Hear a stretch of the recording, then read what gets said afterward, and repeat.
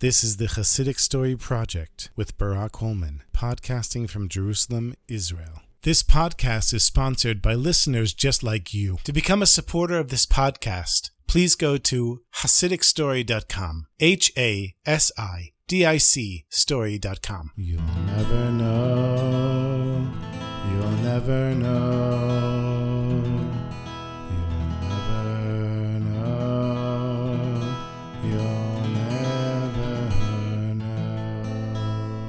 This is a story that was told by the Belzer Rebbe himself. The Rabbi of Belz, Rabbi Aaron Rokeach, and his brother, Mordechai, the Rabbi of Bielgori, were smuggled out of the Bochnia ghetto in 1943, in the middle of World War II during the Holocaust. The Hasidim were able to find a Hungarian officer in the army who was highly ranked and who had a warm place in his heart for Jews. He was paid very nicely for doing this job, but he also did it because he heard that the two rabbis were very holy men, and being a religious man himself, he wanted to be able to help the Jewish people and the rabbis and make some money. The plan was to work like this. The high-ranking Hungarian officer would be traveling in the official service of the Hungarian army, and his mission would be to bring back to Hungary from Poland two very important Russian generals who had been captured in the war that were going to be brought to Hungary for interrogation. And these two captured generals were the Belzer Rebbe and his brother, Reb Mordechai. So the Hungarian officer, he did all of the necessary arrangements, making sure they would be able to get through all the checkpoints both in Poland and Hungary. He had all of the forged documents.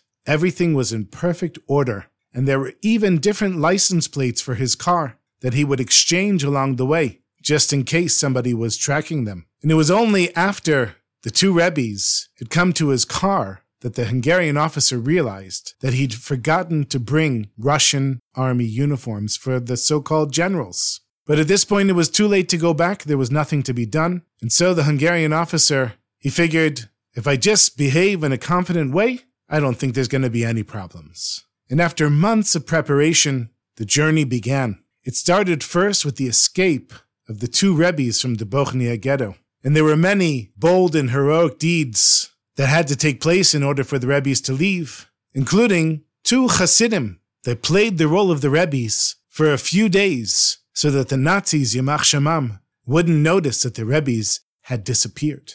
And now the two generals, that is, the Rebbes, were sitting in the back seat of an official Hungarian officer's army car. And the Hungarian officer was driving from one checkpoint to the next.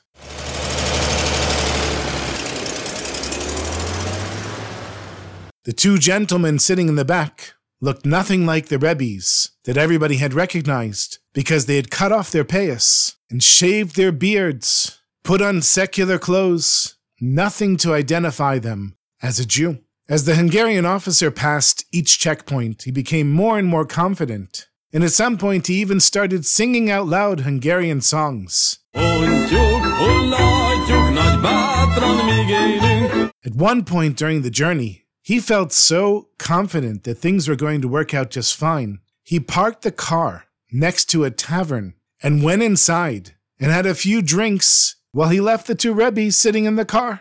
And when he came out an hour later, he kept walking around the parking lot, but he couldn't find the car. He started to panic. He thought maybe somebody had found the Rebbes and captured them and taken the car. But then he realized the car was in the exact same spot that he had left it before, but it was covered in a heavy cloud that had miraculously come down just where the car was. And when the Hungarian officer realized that this was clearly divine intervention to keep the Rebbes protected so that nobody would see them, he crossed himself and thanked God for letting him be the messenger for these two special Jews. Finally, after traveling for a long time, they reached the Hungarian border, and the Hungarian officer was relieved because he had finally gone through all of the Polish checkpoints, and now he was back home in Hungary. And this was the last step of the dangerous journey. and the Hungarian officer was in a very good mood. Besides the drinking he had done before, he felt very confident and very secure being back home. Just before they had reached the checkpoint, he stopped the car and changed the license plates and took the old ones and went into a nearby potato field where he dug a hole and buried them deep in the ground. When they got to the first major checkpoint in Hungary, the officer didn't think there were going to be any problems at all. He stops the car and he shows all the papers to the young border guard.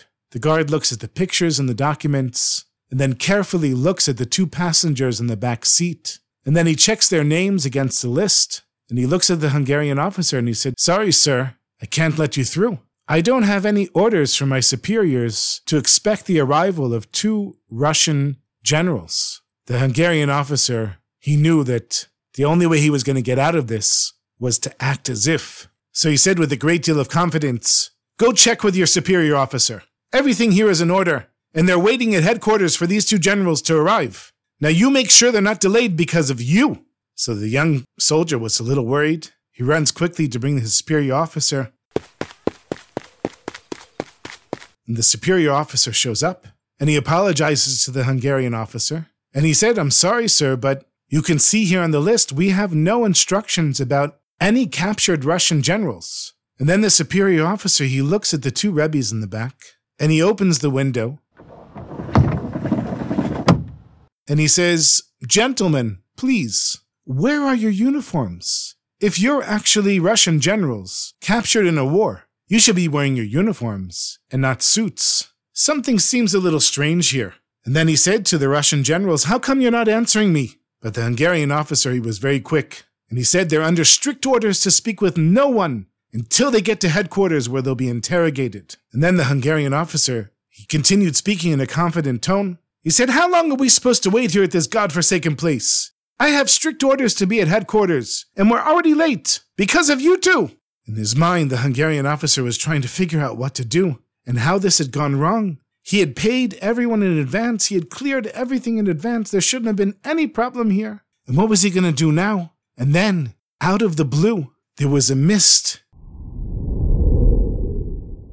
And 3 Hungarian generals, mounted on huge, beautiful horses, slowly approached the checkpoint.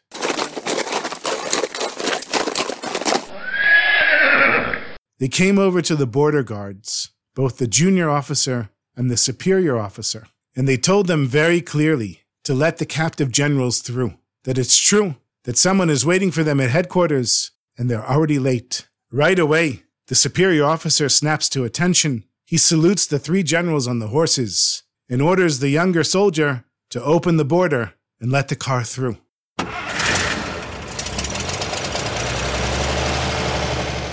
And as the car crosses the border, the 3 mounted Hungarian generals on the horses sat at attention on their horses and saluted the 2 generals, that is, the 2 Rebbe's that were in the back of the car. And once the car had driven 20 minutes or so, the Hungarian officer, who was shocked out of his mind, he said to the 2 Rebbe's, "I know all of the high officers in the Hungarian army, and I have to tell you, I have never seen those 3 generals who came to rescue us at the border. I have no idea who they are." And then Reb Mordechai, he said, "We know who they are. They were our father, Rabbi Yisachar Dov Ber, who died in 1927, our grandfather, Rabbi Yehoshua, who died in 1894, and our great-grandfather, Rabbi Shalom, the Seraph, who died in 1855. And they are all top-ranking generals in the army of HaKadosh Baruch Hu." And when the Hungarian officer heard this, he crossed himself again, thanked God, and realized that the 2 Rebbe's who had been traveling with him were really great holy men.